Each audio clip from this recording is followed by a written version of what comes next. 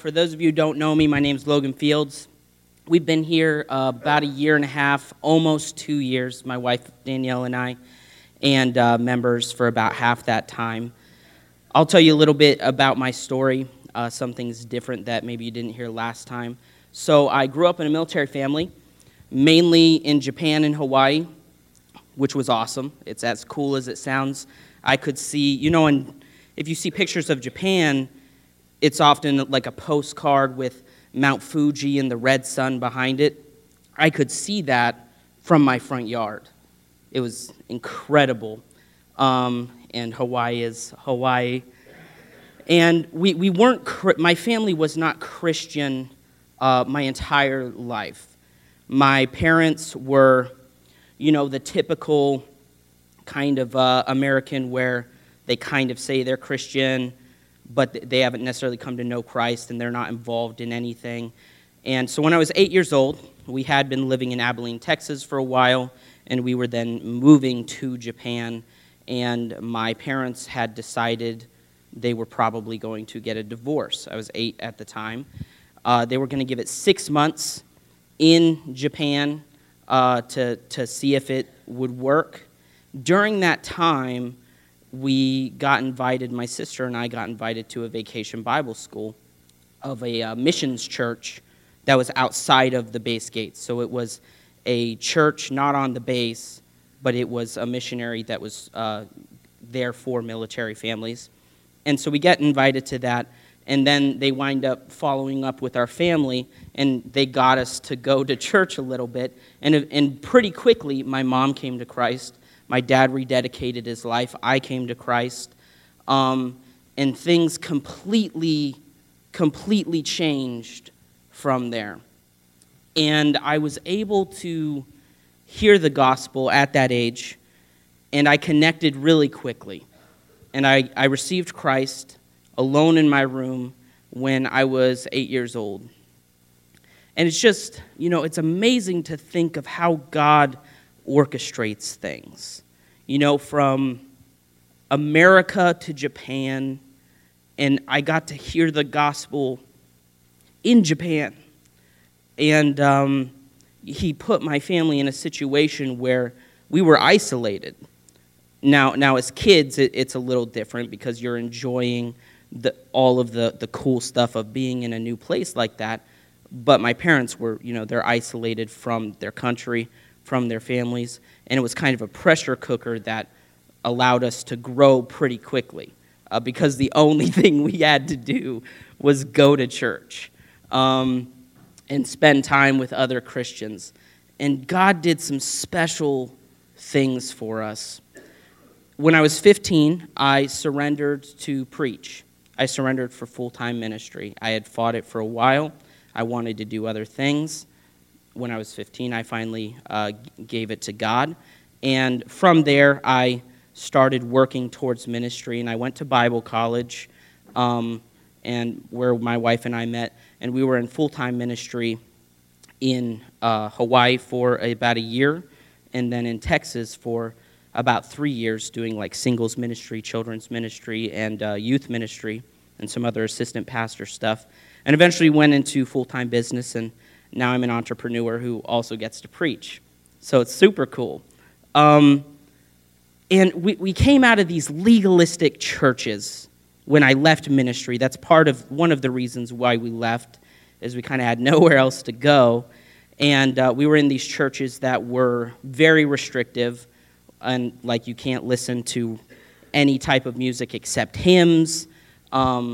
Like a drum set on stage was preached against big time, only pianos and organs, and then you can just imagine the rest of stuff that outworks from that. And so it was really oppressive, bad things, not all bad, but bad enough to need to move on. One of the good things, though, that I got to see was there was a heavy emphasis on soul winning. And now I don't recommend this particular way to do it, but we would go door to door, like the Jehovah's Witnesses. And yes, a lot of times they thought we were Jehovah's Witnesses. And we would go door to door, and we would witness to people and tell them the gospel. which was as awkward as it sounds. It was horrible. But we were able to lead a number of people to Christ that way, although it didn't really lead to deep discipleship. But I saw some interesting things. Going door to door, I talked to a lot of people, obviously, about salvation. And then in ministry later on, talked to a lot of people about salvation. And I would ask something to this effect, do you know if you're going to heaven? Or if they said they were already a Christian, when did you come to know Christ? I would ask something like that. And people would say, even not door to door, but even in churches, people would say to me, well, I've been going to this church for this long. Or my family has always gone to church. Or they would tell me about how they stopped going to church and then they started going to church again. And that was the answer I received to, when did you accept Christ? Going to church, and it's a super common misconception, being baptized, going to church a lot, growing up in a Christian family, none of that has anything to do with whether or not one goes to heaven. It's really simple. Whosoever shall call upon the name of the Lord shall be saved. That's it. When somebody has decided on their own to accept Christ, outside of any works. Could you turn to Colossians 3, and we're going to talk about resurrection with Christ. Colossians 3, verse 1. If then you have been risen with Christ, seek the things that are above, where Christ is seated at the right hand of God. And so the first part of that, if you have been risen with Christ, and I just like to sit there for a second and please ask yourself that genuinely. Have you been risen with Christ? Have you?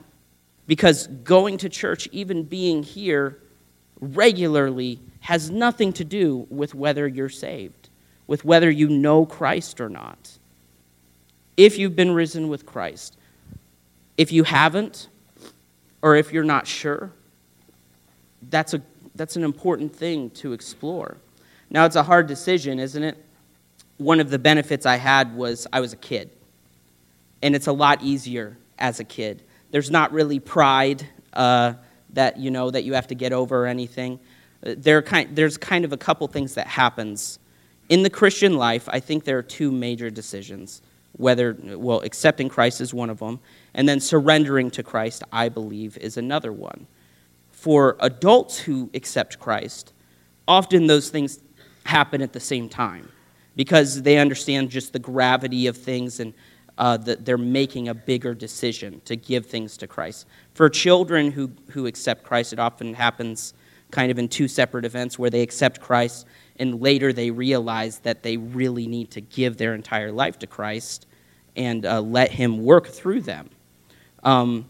But yeah, I was able to hear the gospel at a young age, and God gave me a lot of special things through that. But I did struggle, too. I had a lot of times where I wasn't sure. And it was scary. It was depressing. But when you go to God about these things, he gives an answer. And it's really simple. If you've called upon Jesus for salvation, then you're saved. And that's it. It has nothing to do with baptism or works. And one of the reasons I'm prefacing so heavily and saying this stuff over and over again in different ways is because we're actually about to talk a lot about works. And I really want to separate the two and help and be really clear that it's salvation first and knowing Christ and being in Christ. And then these other things, these works and these good habits are symptom of knowing Christ.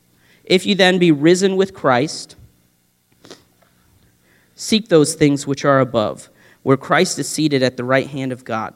And so this is just huge, and it paints a picture bigger than salvation, right? Risen with Christ. You were dead, now you're not, and it goes into that in a couple verses a little deeper. And now it's totally different. There was death, now there's life. There wasn't life, now there is life. And as we go into the new year, what I see and I do it too, New Year's resolutions certainly aren't bad, but what I sense from the activity is people are so incomplete, including Christians, feel so incomplete that we find these things via New Year's resolutions that we're trying to raise to life in order to get ourselves to fulfillment. And the only way, Colossians is actually all about being complete in Christ. The only way to be complete in Christ is, one, to, first of all, have accepted him, but two, to stand in the reality that we are risen with Christ. And to go, so in the new year, going into the new year with the perspective that we are risen with Christ, that is our spiritual reality, completely changes things. We had some friends over a couple weeks ago, and we were going to watch like two movies in a row. We were going to watch the Batman movies, the good ones, the Christian Bale ones. And so I have my friend over, they're at our house, and I don't even know if he looked behind my TV or what in the world he was doing, but I had my Blu-ray player, obviously hooked up to the TV, and he goes, You're using auxiliary cables? I was like, yeah, what are you talking about? And he said, go get the HDMI cable, which is apparently what makes it HD, high definition instead of standard definition.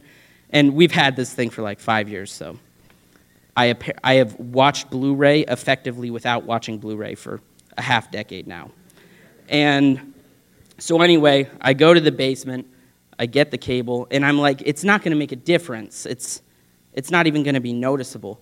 And he plugs in the HDMI cable, and my wife and I went, wow. And that's what perspective is it's seeing the same things in a different way. It's seeing them in the way they should be seen, too, ideally, if you have a proper perspective. And looking at things through God's eyes, obviously, is the proper perspective. Your life may be the same elements, but when you look at it from the fact that you are risen with Christ, meaning he has done the work, the power is there, he has presented you blameless before God, and now here are the things you have to do, that he's going to do through you, rather. It's a lot more realistic. I'm going to read this passage. I called the rest of this, or a few more verses down, I call this next section the super Christian section, which is, so God he's talking to the church or churches in this city, and he's telling him, hey, here's the things you need to do. And he's actually kind of doing it fairly casually. And it's this big, deep, super Christian list that he's kind of assuming, like, look, if you're risen with Christ, here's what you need to do. And he doesn't treat it as some, big, difficult thing. Verse 2, set your minds on things that are above, not on things on the earth. For you have died, and your life is hidden with Christ in God. When Christ, who is your life, appears, you also will appear with him in glory. Put to death, therefore, what is earthly in you, sexual immorality, impurity, passion, evil desire, covetousness, idolatry. On account of these, the wrath of God is coming. In these you too once walked when you were living in them. But now you must put all away: anger, wrath, malice, slander, obscene talk from your mouth. Do not lie to one another. And then go down to verse 12. Put on then, as God's chosen ones, holy, beloved, compassionate hearts, kindness, humility, meekness, patience. And he goes on, and we'll get deeper into this. But he just talked about this super Christian right here. He lists 10, 20 things that we shouldn't do, and then another list of what we should do. And they're all expected. All of these big things. Being humble, having humility, that's a tall order. But it's just kind of sandwiched in the middle of a bunch of other stuff right here. And the reason this is realistic for us is because we, if you have accepted Christ, are risen in Christ. But a Christian who doesn't step into that and live from that perspective is like using auxiliary cables with your Blu-ray player. It's not the life that Christ has for us.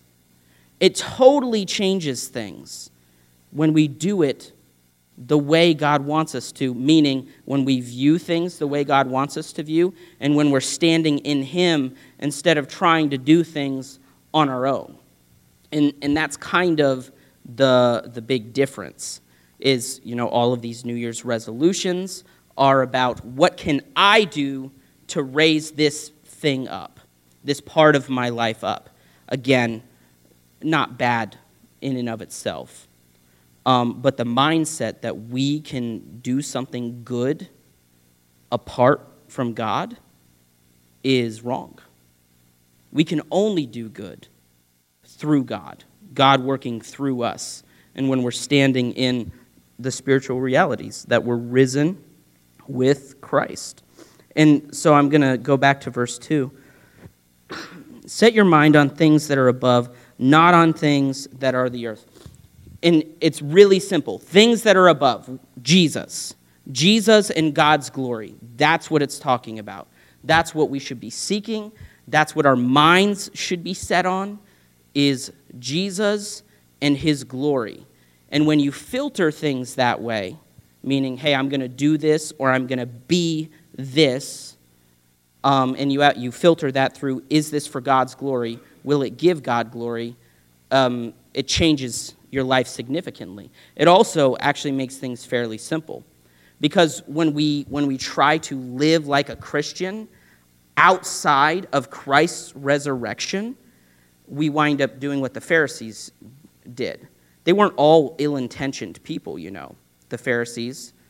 They were, actually, many of them were trying to follow God, and they just wound up spiraling out of control with all these ridiculous rules and deviations of the rules because they thought that God was rules.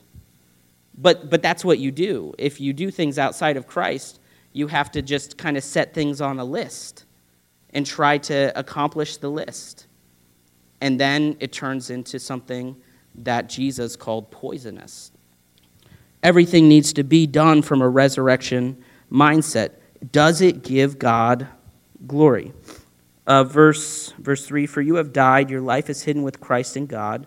When Christ, who is your life, appears, then you also will appear with Him in glory. Now verse 5, put to death, therefore, what is earthly in you. And then God, again, kind of makes things easy, and He's going to define what is earthly. Put to death what is earthly in you: sexual immorality, impurity, passion, evil desire, and covetousness, which is idolatry. Let's talk about covetousness for a second, because that's probably one of the largest American issues. And he calls it idolatry. Now, for us, that is maybe not as heavy. It's not as heavy for us as it would have been for these churches or church to hear that. Idolatry, remember, is the problem that God constantly had with Israel all throughout the Old Testament, right? He would do this great thing like save them from generational slavery in Egypt, and then immediately they spend their resources on a golden calf. And they worship, and they like make up their own pagan rules on how they're going to worship it really quickly. And this happens over and over again, where in Kings you're seeing most of the kings. There are a few exceptions, but most of the kings, what the Bible has to say about it is they did not do which was right in the sight of the Lord, and they had high places where they burned incense to false gods. And some Israeli kings even sacrificed their firstborn sons to false gods and ridiculous stuff over and over again. And God did not appreciate that at all, which is why Israel wind up having so much trouble and losing so much, at least temporary blessing, is because they kept going to idols. And so in Jesus, God here, he's equating covetousness to idolatry. Covetousness to, and the reason I'm saying this is because it's so easy to read a story in the Bible and like roll our eyes at Israel. Like, oh, they built a golden calf like that? How could they have done that? And worship the golden calf so quickly? And we can't even fathom that. And God says, look, covetousness in you is the same thing to me as what the Israelites did to me for generations, worshiping false idols. Covetousness is something that always thirsts. If you are wealthy and you have a covetousness problem, you're just going to want to be more wealthy. You're going to be jealous that somebody got a promotion, that somebody has put in more into their 401k, whatever it is, right? If you are not doing well financially and you have a covetousness problem, then you're going to often have a problem with those who have more than you do. And it's something that eats you up, that's always thirsty, and that controls your thinking. That's why he equates it to idolatry, specifically covetousness to idolatry. It consumes your heart. It consumes your mind. You're not able to worship two things at once. It's not possible. And when covetousness seeps into our heart, it is not possible to fully worship God and to step into the resurrection that he has given us.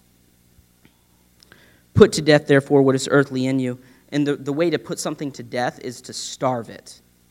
You cannot fully focus on two things at once. It's not possible to give 100% in two places. If you give your focus to the things of God, Jesus and his glory, the things above, then the things of earth, the covetousness and other things, will starve. You don't have to give attention to them. A lot of times you don't even have to do things super proactive. Now, again, I'm speaking in broad generalizations right there. That's not always the case. But much of the time, a problem with an earthly fixation is to just focus on what's heavenly.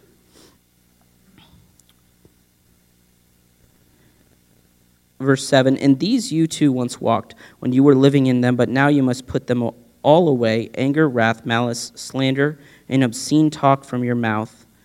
Big one right there, obscene talk and slander. Easy to do, right?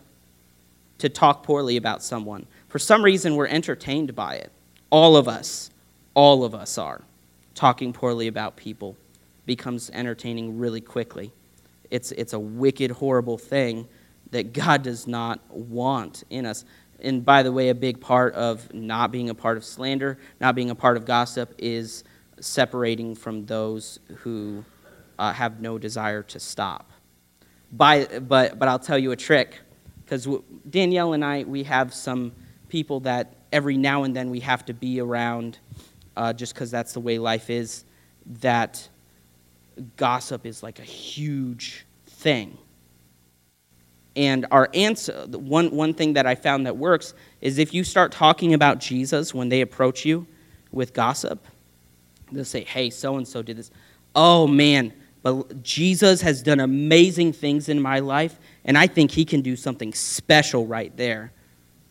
That'll make them uncomfortable real quick.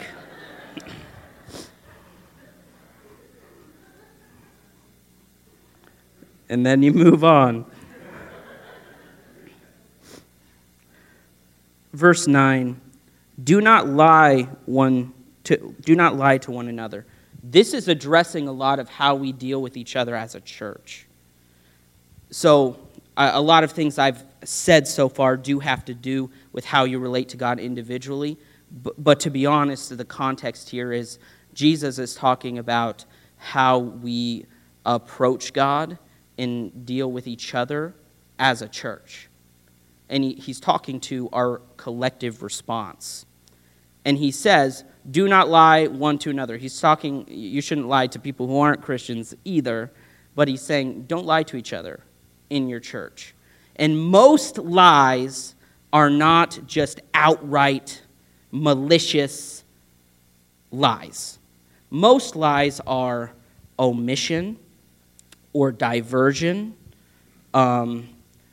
something like that. And the reason people do that is because we just mostly are not interested in being truly transparent. Because if you're really transparent with someone, and let me stop for a sec, transparent does not mean, hey, let me tell you all of the horrible things I've done and all of the horrible parts of my life. Now, in some deep relationships, maybe that's true, but transparency is not like a focus on all of the negative things. Transparency has more to do with actually giving of yourself in a way that does not expect something back, and letting people get to actually know you.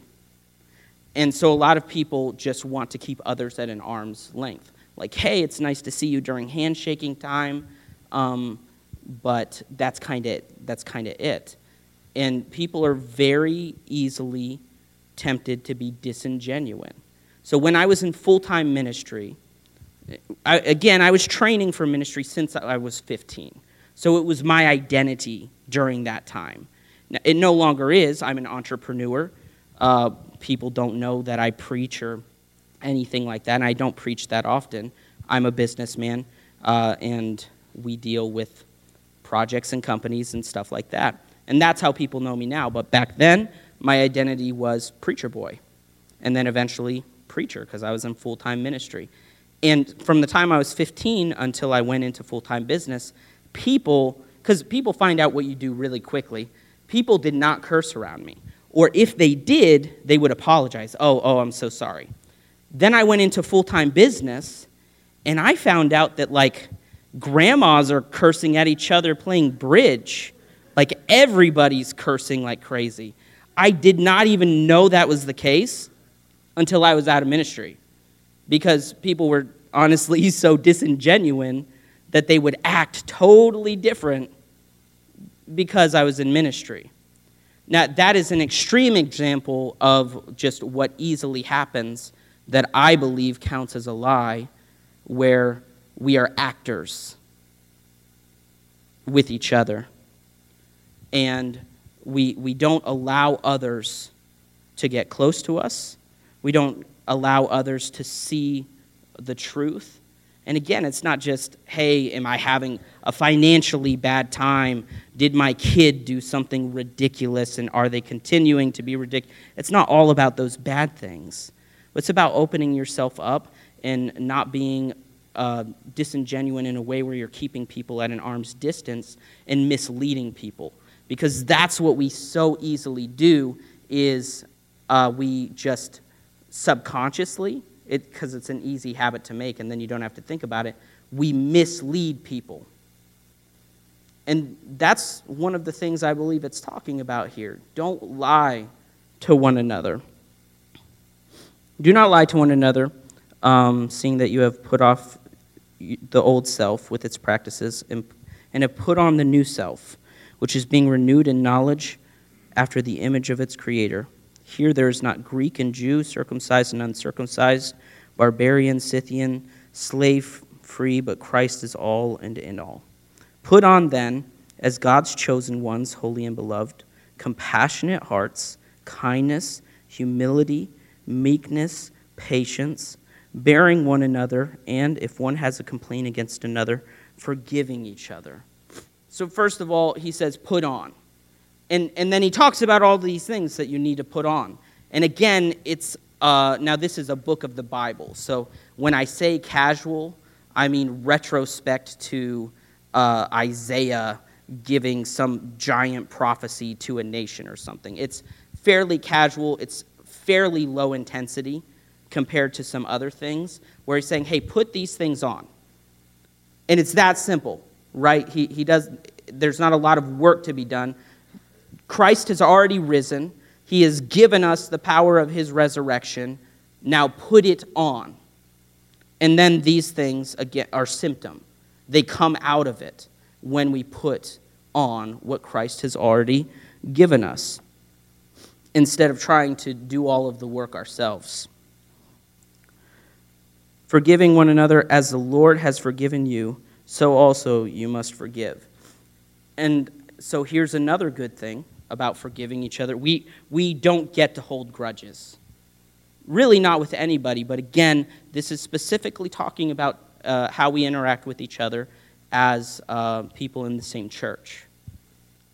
Forgiving one another, not holding grudges. Grudges, not allowed. And it's about God's glory. Again, see, we're at an interesting place in the world where, forgiveness is a popular thing. Like, people are not in a place now, even if you're not Christian, where you're arguing whether forgiveness is a good idea or not. The problem is, most people say, well, forgiveness is good for you. It'll help you heal. Now, that's true. That's absolutely true.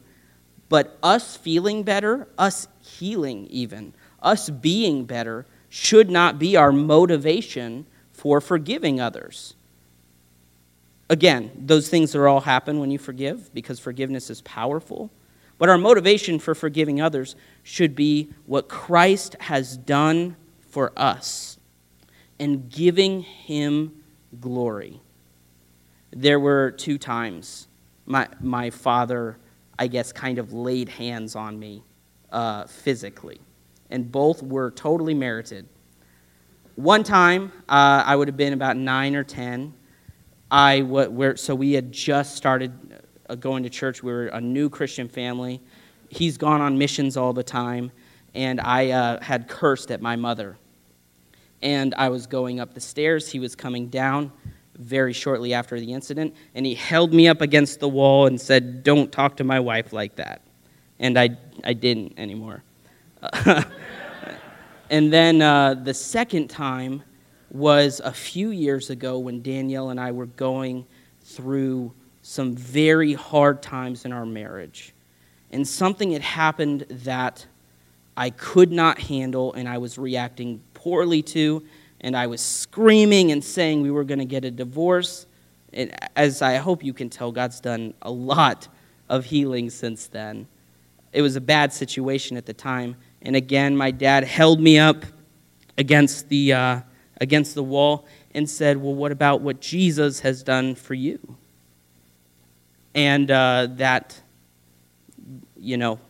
what can you say to that? He had a great point. And it took a while for things to get where they needed to get, but that was certainly a pivotal moment. Our motivation for forgiveness should be what Jesus has done for us. He's totally forgiven us of everything from the past, everything in the future. What sin is not just about little isolated actions. Sin's essence is we have on purpose turned against God. I'm being a little reductive, but we've on purpose completely turned against God. And we're dirt. We were created from dirt. God is holy, and he's love. And we turned against him on purpose. And then he forgave us. That's what God's done for us. And that's something that we should give to others too. When you're in a place, I've found this in our marriage, we have gotten to this special place where forgiveness is constant. Now, at the moment, we don't necessarily have a bunch of big issues that tempt us in that way, but some small things and big things can come up in marriage all the time. And when you get to this place where forgiveness is known, she knows beforehand that she is already forgiven. I know beforehand that I'm already forgiven. It doesn't mean we don't apologize. It doesn't mean we don't adjust.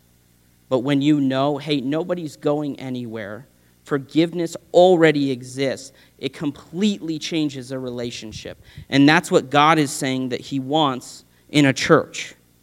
For people to be able to not lie to one another, So let me call that be real, be transparent, which means, see, when you do that, when you're not lying to one another, the yucky stuff is going to start to boil to the top because you're not hiding every little thing and misleading. And forgiveness may be a more necessary thing at that point. And Jesus says, don't lie to one another.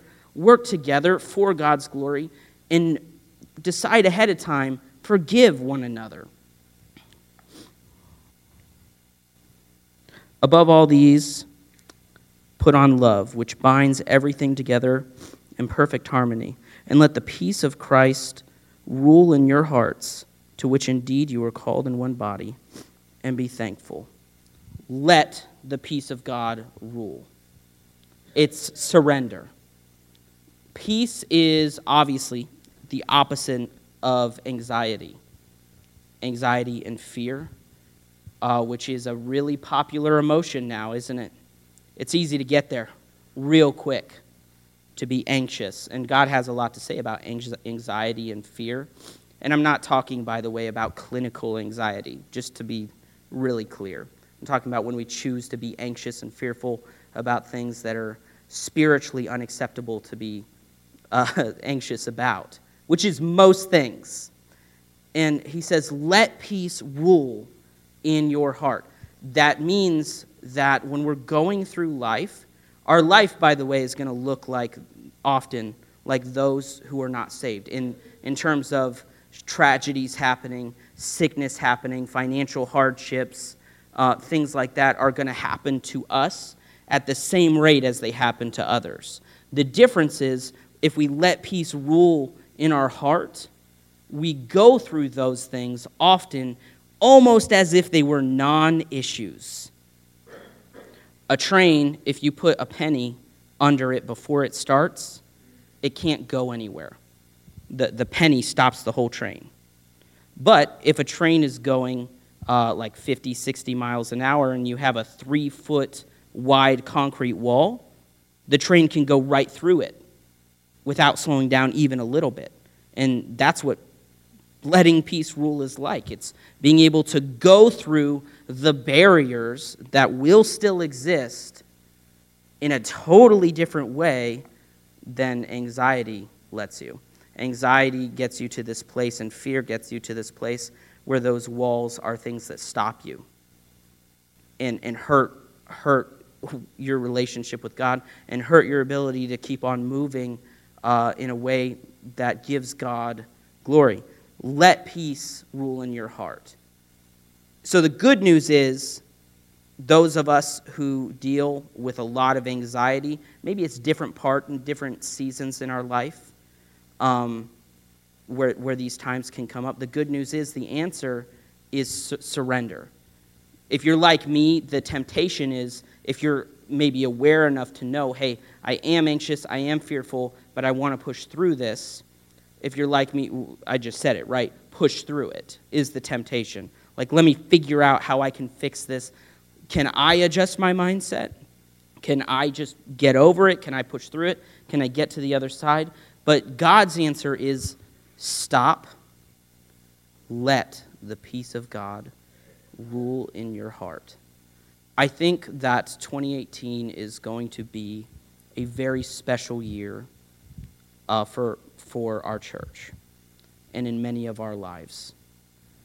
Standing in Christ's resurrection and being focused on His glory and letting His peace rule in our hearts will completely change our lives, our families, and this church. And there is nothing more satisfying, there is nothing more fulfilling than growing closer to Christ. And He's already paid for us to be able to do that. Let's pray.